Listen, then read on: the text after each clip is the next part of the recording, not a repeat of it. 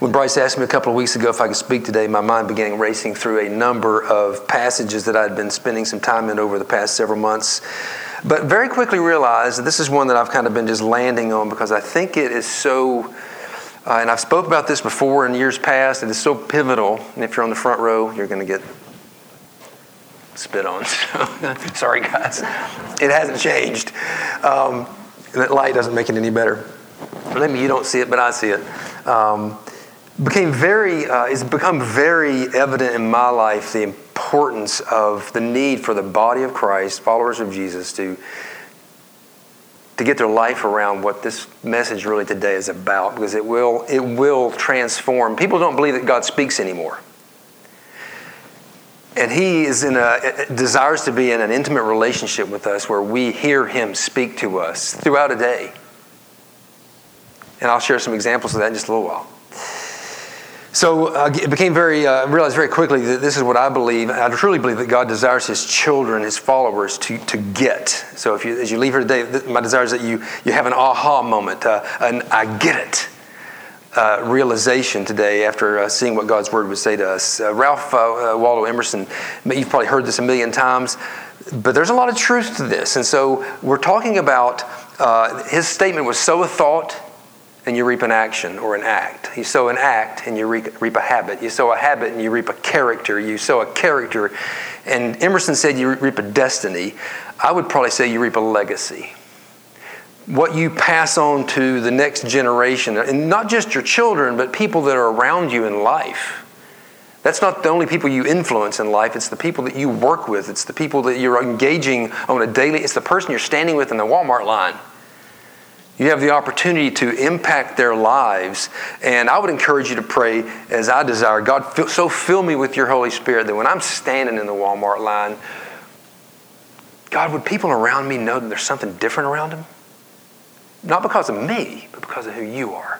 And the power of Christ. You know, Jesus said, He told His disciples one time when the woman touched Him with the hemorrhaging, there was hemorrhaging, He said, somebody touched me. And the disciples were like, come on, Jesus, there's 1,000 people around us. Of course somebody touched you. No, He says, I sense the power coming out of me. Just think about that. That's how the amazing God that we serve. And He says, He lives in us. And He says, greater things will you do because I go to the Father. Why? Because the Holy Spirit is now living in us. God's just got crazy things He wants to do.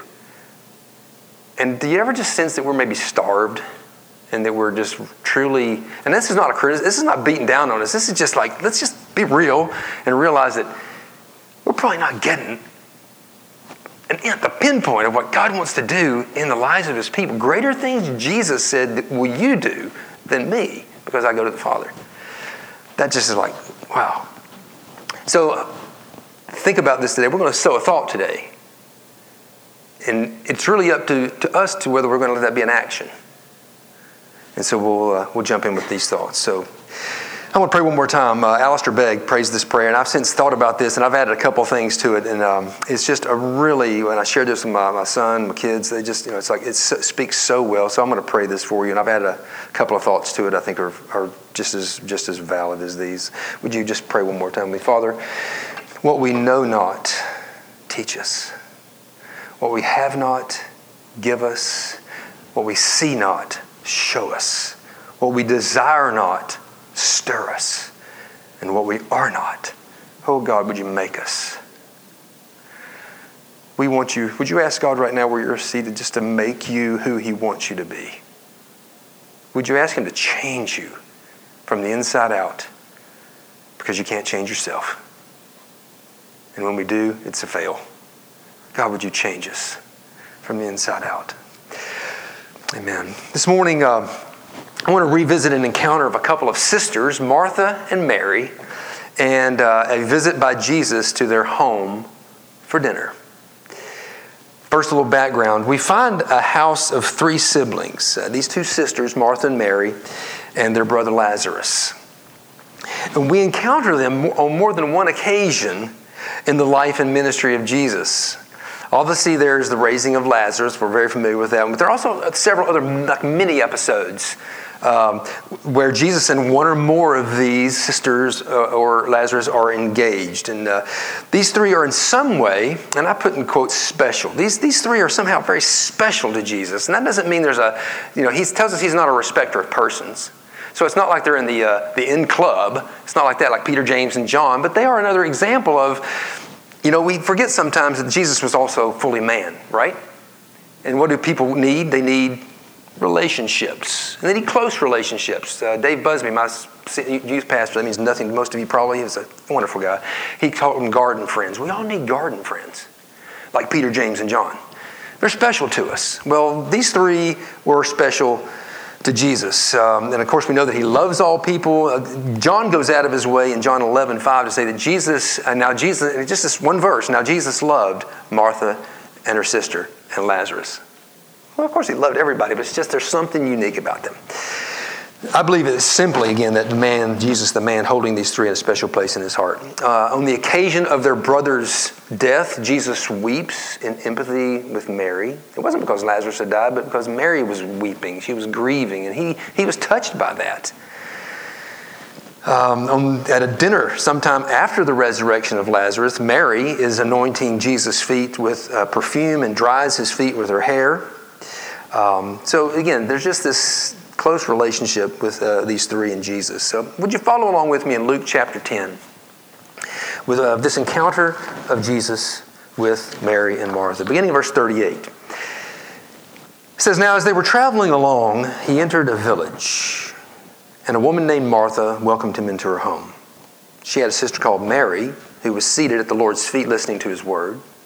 But Martha was distracted with all her preparations. And she came up to him and said, 'Lord, do you not care that my sister has left me to do all the serving alone?'" Is this my beard scratching that microphone? Sorry. "Lord, do you not care that my sister has left me to do all the serving alone? Then tell her to help me." We'll come back to that. Verse 41. "But the Lord answered and said, 'Martha, Martha, you are worried and bothered about so many things, but only one thing is necessary. For Mary has chosen the good part, which shall not be taken away from her.'" I want to just break up Mary and Martha and just talk about each one of them. We'll give you 4 things about Mary or Martha that I think we can learn from on the kind of the negative side of things, and we're going to look at a couple things in Mary on the positive side of things and kind of mesh these together and take these home. So the first thing about Martha that we read in this passage is she was distracted. Jesus is in their presence. She's not a bad gal. She's got to get the hospitality. She's the one that welcomes Jesus into their home for dinner. She's the one that's busting her rear end around the kitchen and getting everything going. She loves to serve. She wants to see it done well. And so these are good things. But we find in verse 40, but Martha was distracted with all her preparations. This word distracted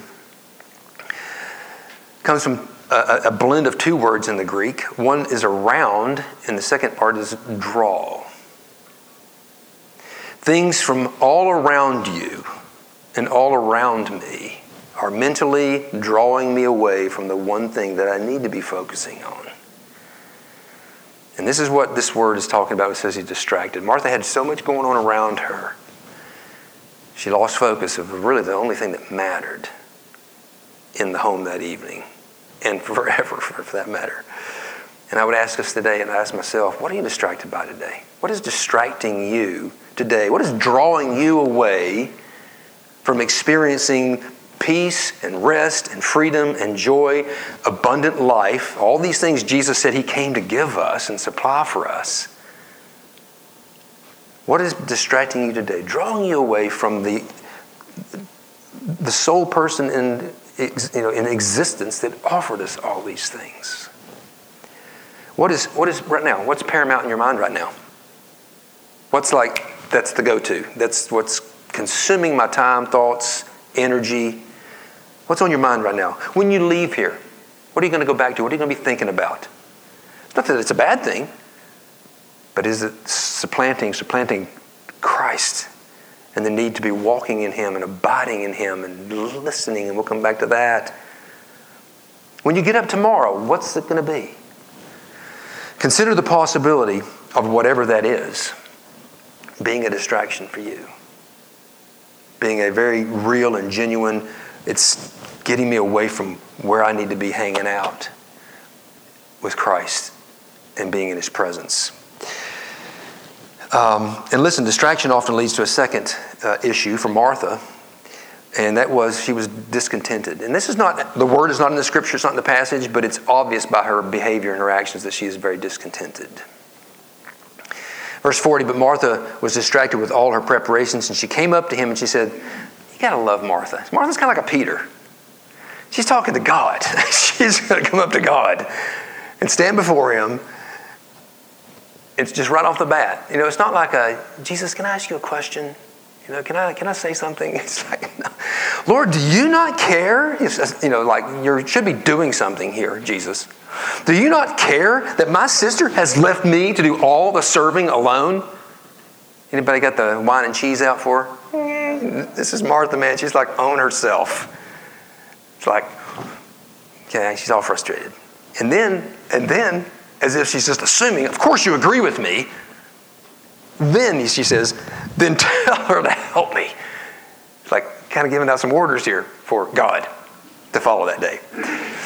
Discontented for Martha began when, in the midst of all her hurling around and hustling and bustling around the kitchen, she took a moment to check out her Facebook, to make sure she hadn't missed out on anything in the last 10 minutes, only to find that Mary had posted a pic of her sitting at Jesus' feet, listening to all the things Jesus had to say with all the rest of the guys. And Martha saw that and became very discontented. Discontentment is, at its core, just simply selfish. It's just all about me. I'm not getting my way. I'm not getting enough. I deserve the raise more than they did. I ought to have been picked. I wish I was where she was. I wish I had what he has. I want a job like that. I wish I had the money to do that. I want to look like that. And it just goes on and on and on. And it will go on and on and on, day after day and week after week. And worst of all, we learn to live with, even become, if you will, content with discontentment. We think it's the norm. That's the way you live. It's my struggle. That's my burden. No, it's not supposed to be that. So I would ask you not to say aloud, please, because that's awkward. But would you say to yourself, content with discontentment? Would you say that with a question mark, like, really, in my life, am I content with discontentment? Would you ask yourself that question? And then if in honesty you can say this to yourself as well, I'm not okay with that. I am not okay. I am not going to agree with that. I am not okay with being content with discontentment. It's an ugly place to live. It's a pit to live in. And yet we get so used to it. I'm not okay with that. Content with discontentment. Facebook. Let's talk about that for a second. This is very real. It's part of our life. Social media. Is it a terribly all bad thing? Absolutely not. I love keeping in touch with people. I don't do it a lot, honestly, but I use it to keep in touch with some people that I want to keep in touch with. The rest of you, I could care less. No, actually, it's I couldn't care less, because if you could care less, you could care less. And I couldn't care less. That's just, my sister and I had that conversation yesterday. People don't typically, pop a shot up there for me there. Would you do that? Yeah. Who doesn't want to do that? I love showing that picture. Next. Of course, those are my feet. I want you to know where I'm at. Now, I don't do it with the desire to make you envious or to have lustful thoughts about, not obviously not sexual lust, but just like, I want to be there. Real bad. People don't typically post bad pictures of meals or dirty homes or rainy beach scenes or broken, hurting family episodes or the fight that you had on the way to church this morning. Well, that's not the stuff you see on a Facebook, typically. Unless it's someone that's really feeling sorry for themselves and they want you to feel sorry for them too. Then it's still all about me and being content with discontentment. People always post their best, and this is very important. And we take that and we process that. We look at the best that they've got and we process it against our what? Our worst. Or our perceived to be worst. And guess what happens all the time? I'm left discontented. Because I want that. My life always just kind of stinks when I compare it to their best. And the reality is, listen, don't we know it's fake book? It's not their best. It's what they've got in the moment. And that's not a bad thing. But that's not real life, is it? That's not real life. That's a couple times a year, hopefully, one time a year, hopefully for sure. Maybe twice if we're lucky. That's not real life. I don't live there all the time, and nor does anybody else. But when we have this mind game we play, and when you look at that, and you look at theirs, and you look at that person's, and you look at that person's, and that friend, and you just keep piling that stuff in, without the filter that we're going to look at in a second, it's just deadly. It's just has a stench of death and discontentment, which is a horrid thing. So what do we do, again, as humans when we see or hear about others having it better than we do? We default to two things. Envy, envy, which is defined as to be zealous for the property or positions of others, hoping that you might gain them. Envy. Matthew 27:18 says, "For he knew that because of the envy that had been that they were, they wanted to turn Jesus over and not take Barabbas because he said he knew they turned him in because of envy." Those Pharisees wanted the power. They wanted the image that Jesus was carrying. They were following him like crazy. They don't follow me, and I want them to follow us. And they were envious of Jesus. The second default that we turn to is lust. That an inordinate desire for something. John in his first letter, an inordinate desire for something, an unhealthy desire for something. John in his first of 3 letters refers to the lust of the flesh and the lust of the eyes and the boastful pride of life. But talks about lusting of the flesh and lusting of the eyes. That, in other words, that insatiable craving for things that appeal to our sin nature and the insatiable desire for all that we can see around us and want for ourselves. It's easy to see how discontentment lurks all around us, waiting for an opportunity to click here, to turn here, to look there. May I encourage you and just challenge you to take a step back and just ask yourself, social media. Social media. Is it all bad? Absolutely not. But is it, I would ask you to ask yourself, is it a significant player in my life that is leading you to be distracted and discontented? If so, here's a couple of 3 suggestions. Set it aside. Set it aside. 1. 2, limit it. Limit it. Meaning, we're going to look at it a couple of times a week for 10 minutes or whatever. Limit. And then third, and most importantly, regardless, is to approach it prayerfully. You say, that's not a spiritual, that's absolutely a spiritual thing when it's causing discontent in my life. Approach it prayerfully. And I'm going to insert this here now, and that is how to deal with this discontentment thing. I want to give you just 2 simple things that are just like put the hammer down on discontentment. Can you think of what they might be? Anybody? If you're discontent, it's a great thing to do what? To be thankful. Just say, God, I thank you. To show gratitude to God and begin to just thank Him. Begin to just thank Him for the things that He has given you in life, the things that you have. Whatever that may be. The things that He is, what He has done in your life. Thank you, God, for saving me. Thank you for transferring me from the kingdom of darkness into the kingdom of your dear Son. Begin to thank Him. Thank you for my wife, God. Thank you for my kids. Thank you for health. Thank you for a job. Thank you for work. Just begin to thank Him. And then secondly is praise.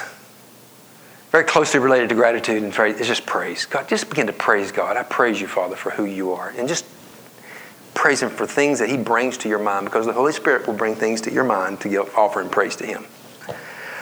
How to deal with discontentment. Martha's third issue, okay, so we've got her distraction, we've got her discontentment, and here third, Jesus says down in verse 41, Martha, Martha, you're worried about so many things. Worry. Martha worried. Maranao, to have cares in life that trouble you in mind. To be anxious is what this word worried means.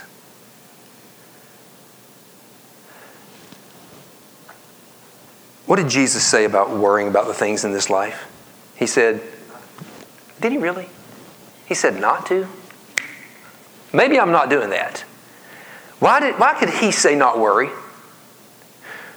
Because is it not true that he holds me? That he holds you if you are his child and you're following him, that he loves you, that he cares for you like a healthy father should care for their children, will care for their children? Does that mean life's going to be an easy cakewalk? Absolutely not. But he's not scratching his head surprised and wondering what's coming into my life. COVID-19 has not got God wondering what in the world is going to do with Mort now, you know what I mean? He's so worried, he's so terrible. Am I going to fix COVID-19? No, I try not to get it. There. Oh, sorry. Did it fall off? Good. But we can laugh about worry, but I'm telling you, worry kills us, doesn't it? It's just like the total antithesis of trust. By worrying, I'm saying, God, you really aren't going to do it.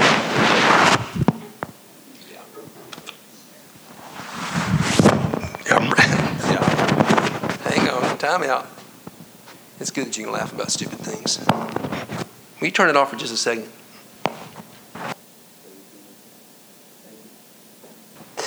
Back? Worry.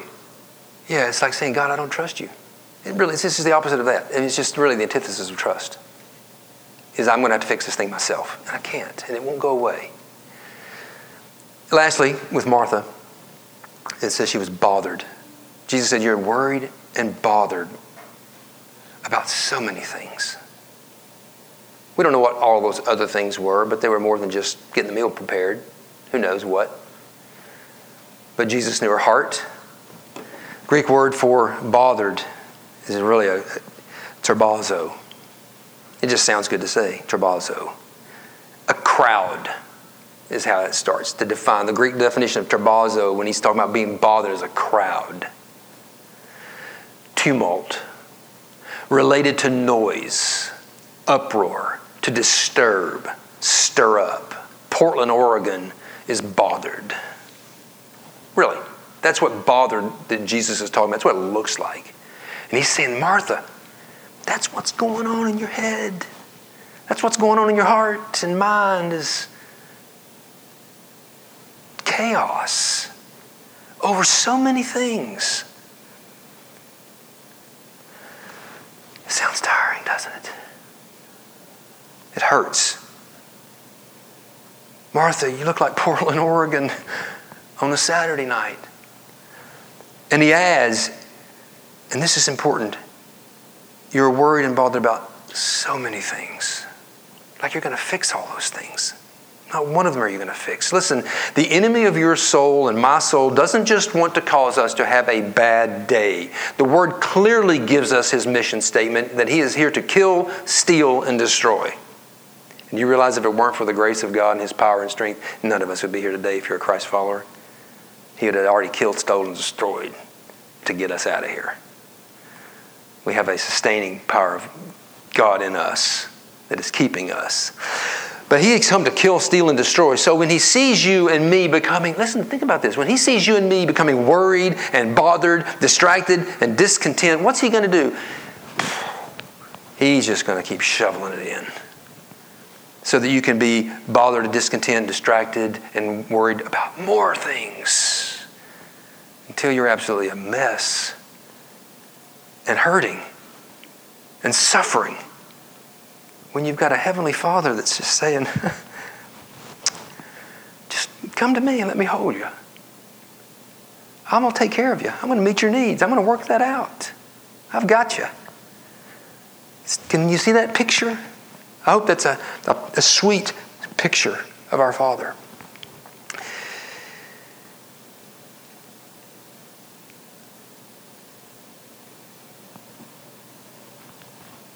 The list of things, I don't even need to tell you. Work, finances, health, marriage, kids, pile it on. It can all be worried about, right? You pick it all, it can all be worried about. What are we to do? we need to do what Jesus told Martha to do. And this is where we're going to transition. Take note of how Jesus began his reply to Martha. First off, as we mentioned a minute ago, you notice how Martha approached Jesus. I'm telling you, Jesus is so gracious and merciful. He could have just said, hold on, Martha. A little respect here. Think about who you're talking to here. That's not Jesus. He's not worried about Martha thinking all that about him. It's just, he's Jesus. And it's so amazing. When she says to him all this about, you don't care, and then tell her to help me. And you realize this is the only time, unless, if you can find another passage, I need you to tell me this, because I'm making a statement here. I believe, and I'll say it that way, I believe this is the only time in Scripture where Jesus, first person proper name, repeats it twice. I don't think it's anywhere else. I'm going to give you another example of a city in a minute, but he says, Martha, Martha. To say like, Martha, would you just really wait, slow down, listen to what I'm about to tell you. Just listen. I want you to take this in, Martha. Man, I need to put my name in there. Mark. You're worried and bothered about so many things, but only one thing is necessary. This is important. When Jesus says only one thing is necessary, it's like Paul says, and this one thing I do. When you see those just one thing I do, it's like, what? When Paul said all the law boils down to one thing in Galatians, he says that's to love your neighbor as yourself, then that's time to land pretty solid on something. Jesus said one thing is necessary. For Mary has chosen the good part, which shall not be taken away from her. What we don't really get to see is how Martha responded to that. And back to the kitchen. I'd like to think she kind of did one of these. Wouldn't that be cool? Wish we'd seen that. Wish we'd gotten that, but we didn't. But that's what Jesus tells her. She's chosen the good part, which shall not be taken away from her. Something's very powerful and significant taking place with Mary. Martha, distracted, discontented, worried, and bothered. Only one thing's necessary. One thing that you need to be about. The meal isn't necessary, Martha. I am necessary. A couple things about Mary. And I coupled these together. They're very similar. They're different but similar. But for the sake of time, I thought, well, I'll jump them together. First of all, she was humble and teachable. Pray for yourself. Ask God to give you a humble heart. Whether you think you're humble, you might think you're humble. I'm humble. You're not humble. Pray for a humble heart, because man, human nature is not humble. The sin nature is zero humble. Its very foundation and core is pride. I'm doing it my way, God. That is what self is all about. Pray that help God give me a humble heart and give me a teachable spirit. They go together very well. If you're not humble, you're not going to be teachable. Mary sat at Jesus' feet. It's not the first time we'll see her at his feet. Got a call one time years ago, sitting in the office over here. I don't know why. I can't remember why this gal called. I don't even think she visited the church. She might have visited once, but then she called, or I called her probably as a follow-up. She let me know that she didn't need a teacher. Jesus is my teacher. I'm like, that sounds so good and so not good. I don't need a teacher. Well, and I kind of explained to her very kindly, very graciously. I said, that's not what God's Word tells us. We need to be taught. And so she didn't come back to church. But we need to be teachable. We need to sit under good teaching. Secondly, and we'll wrap up with these thoughts. I could talk about this for a long time. So I will. Listening. Mary was listening. Listening to his word. Jesus up on the Mount of Transfiguration, just across the page from where you're at, possibly in your Bibles. Jesus is up on the Mount of Transfiguration with Peter, James, and John, and the cloud disappears, and they see just Jesus now because Moses and Elijah are gone, and there's a voice from within the cloud that says, "This is my son, my chosen one," and with an exclamation point, and I'll use that to add some power to this, "Listen to him," is what God said. Of all the things that he could have said, this is my son whom I have chosen, my chosen one, he could have said a plethora of things about God in that moment. But his message was simply this: listen to him, with an exclamation point. Should that get our attention? Should that get my attention? It should absolutely get my attention that God really just wants us to listen to him. And yet we're just plowing through life. How often are we listening to him? And sometimes we just do things and we wonder, what in the world's going on? Why is this my life a crashing mess? When I haven't taken a moment to listen to him. We're good. Psalm 81. You don't have this on the wall. It's too long. I don't think I didn't give this to you. It's a reference to Israel, and I found it interesting that we took out Israel this morning in our passage and put the church in there. Because what I did was I put my name in the place of Israel. And I listened to Psalm 81, beginning of verse 8, with my name there. Hear, Mark, and I will admonish you. And I would challenge you to put your name when you hear my name. Hear, Mark, and I will admonish you. This is God speaking. Oh, Mark, if you would listen to me. Let there be no strange God among you, nor shall you worship any foreign God. I, the Lord, am your God, who delivered you from darkness. Open your mouth wide, and I'll fill it. These are amazing things God is saying to me. But Mark did not listen to my voice. He did not obey me. One of the saddest things you read in Scriptures are the times when it says, and God, so I gave him over to the stubbornness of his heart, to walk in his own devices. Oh, that he would listen to me and would walk in my ways. God's crying out to Mark. Oh, that he would listen to me. I would quickly subdue his enemies and turn my hand against his adversaries. Those who hate the Lord would... This is a crazy verse. Those who hate the Lord would pretend obedience to him. Wow. That's an in-your-face thought. That to pretend obedience to God is really hating God. That's powerful. It's very sobering. And their time of punishment would be forever. But I would feed you, Mark, with the finest of the wheat, and with honey from the rock, I would satisfy you. And all this is hinging upon, did you listen to me? Did you listen to me? Listen, the word listening is kind of odd when you think first, how does God, he just speaks to our heart.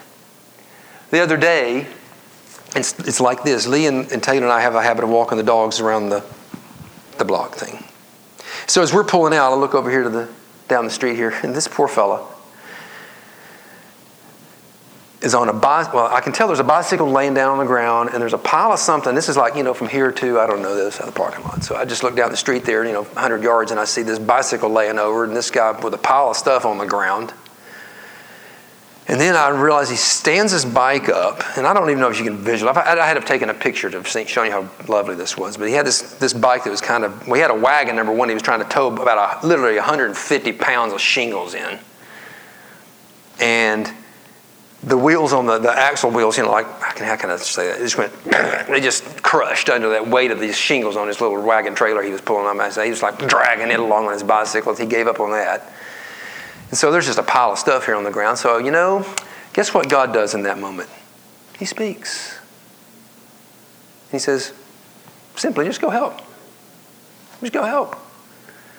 So I told Lee and Taylor to run on. I walked over there, and inside of going, you're ambitious. I didn't say that out loud. I just said, golly, I think I'm crazy. How in the world? So what he does here, he's got this bicycle. He's got an arm attached to where the handlebar bar comes down. He's got this bar that comes out here that's on a swing thing here that comes back, and he was just resting it across his crossbar, the center bar. So he's forming like a little triangle here. He starts piling the 150 pounds of shingles, holding the bike here. I don't even know what he was doing. But he was trying to pile all the shingles on top of this little triangle thing on the bike. He couldn't even have pedaled. I mean, he'd have started hitting his knee. What do you do? So I said, hey, listen, wait right here. Let me go get my vehicle. We'll load him in and take him where you need to. It's just listening. That's all it is. Just show up. Just listen to what God tells you to do and show up. And so, this is totally a side note, but while I'm helping him, man, I wouldn't slap these ladies, but these two ladies come outside. What are you doing? I'm like, we're just picking up shingles over here in the road. No, so like, what are you doing? I'm like the floor, I wanted to say something unkind to them, but I didn't. So I help these guys and take them back. And in my mind, I'm wanting to say something about the love of Jesus to them. And you know what? That never happened. When I got to the house that they were actually going to put these shingles on, it was just like chaos and guys talking and yelling back and forth. And I tried to put something in there, but you know what? It's okay. You listen and you obey. I'm up on the house painting last week, and all kinds of people come through this area that I'm working in that are people that have been on my heart for a long time, and now God's put me right in the middle of them. And I'm listening to them all day long. And I'm praying for them all day long. And the other day, I think God spoke, and I did not obey. Straight up, just telling you. I was up on the roof. I was painting. It wasn't that I probably didn't. I mean, this one woman, bless her heart, she knows scream and profanity. That's all she knows. That's her engagement level. And it's like everything was an F and this. I mean, everything. Him, the car, the job, the everything. She's yelling to him. He's yelling at her. I mean, it's like there's no filters. It's just like, because the car wasn't starting. She was going to lose her job. And God spoke and said, go see if you can help them. Just go see if you can help them get their car started. And I didn't. And I've seen him since. And I think and I hope that if God will speak, and the next time the car doesn't start, because it's a normal thing, I can go see what I can do and maybe just love on them for Jesus. Again, listening, just listening. Talking to somebody the other day, they're sharing with me their hurt. Their 4.5-year live-in is leaving them, and blah, blah, blah, and blah, blah, blah, and blah, blah, blah. And it's an opportunity to share the gospel, just to share the love of Christ with an individual, because God leads in that moment. So it's really not a lot of hard work. It's just listening. Jesus said he only did what he saw the Father do, right? So Jesus wasn't worried about where he was going to go. In fact, when you read Scripture, the more I'm reading Scriptures, he says, let's go somewhere else. I'm thinking, somewhere else? Jesus, you can't be living life just going somewhere else. You've got to have an agenda. You got to have a place to be. And yet he was just living life and listening to the Father. What does Jesus tell us about his yoke and about his burden? Easy and light. Does that sound like hard work and killing me and dragging me down and burning me out? Doesn't sound that way to me at all. It sounds easy and light, because just listen. Just be listening. Stop worrying about your life. He's got it. That sounds so cliche, so simple, so dead of heart. Idiotic. Denial. Out of your mind. That's what he's calling us to do. Stop worrying about your life and trust him. But isn't that what we ask our children to do sometimes?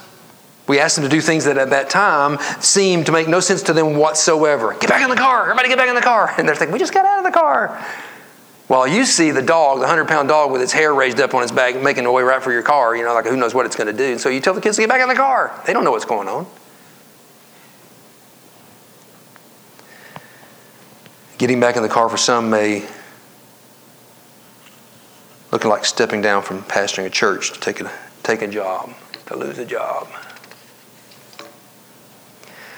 You can either allow it to make you distracted, discontented, worrisome, bothered person, or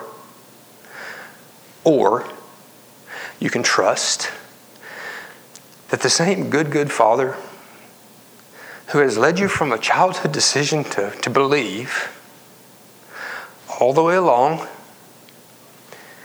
is still never changing good Father who will lead on through life and into his presence one day. Only one thing is needed. Sit at his feet and listen. One other time, Jesus, making an appeal repeated a personal, or a first person.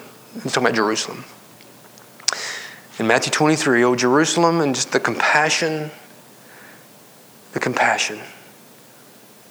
Oh Jerusalem, Jerusalem, the city that kills the prophets and stones those who are sent to it by a good Father.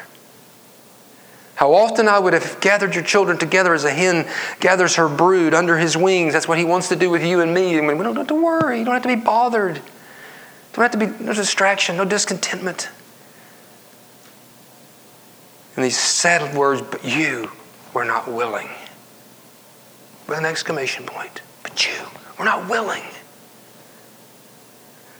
And then this sad last line, it's a sad line to end on, but it is truly where we're going to be if we do not learn to listen. See, your house is left to you desolate. I don't want to live desolate. I want to live in freedom and joy and peace and rest and an abundant life. God, help me to learn to listen, to humble myself as Mary did and sit at your feet and listen. Would you pray with me? God, I thank you for your goodness, your mercy, and your grace. Thank you for your word, God, that we need to absorb. We need to sow this thought into an action. God, and start listening. And God, we may stumble and fumble. You'll help us. You say, my sheep, they know my voice. They hear my voice. And learn to listen and learn to and obey what you tell us to do, God. And then that habit of listening will develop. And then that habit of listening will develop character. And that character will pass on a legacy. God, thank you for your word to us today. Chase after us, God. We give you permission to do that. You're a gentleman, God, but we ask you to stay after us. Bring these thoughts back to our minds, back to our hearts, by your powerful and precious Holy Spirit, we pray in Jesus' name. Amen. I think we're going to close with a song.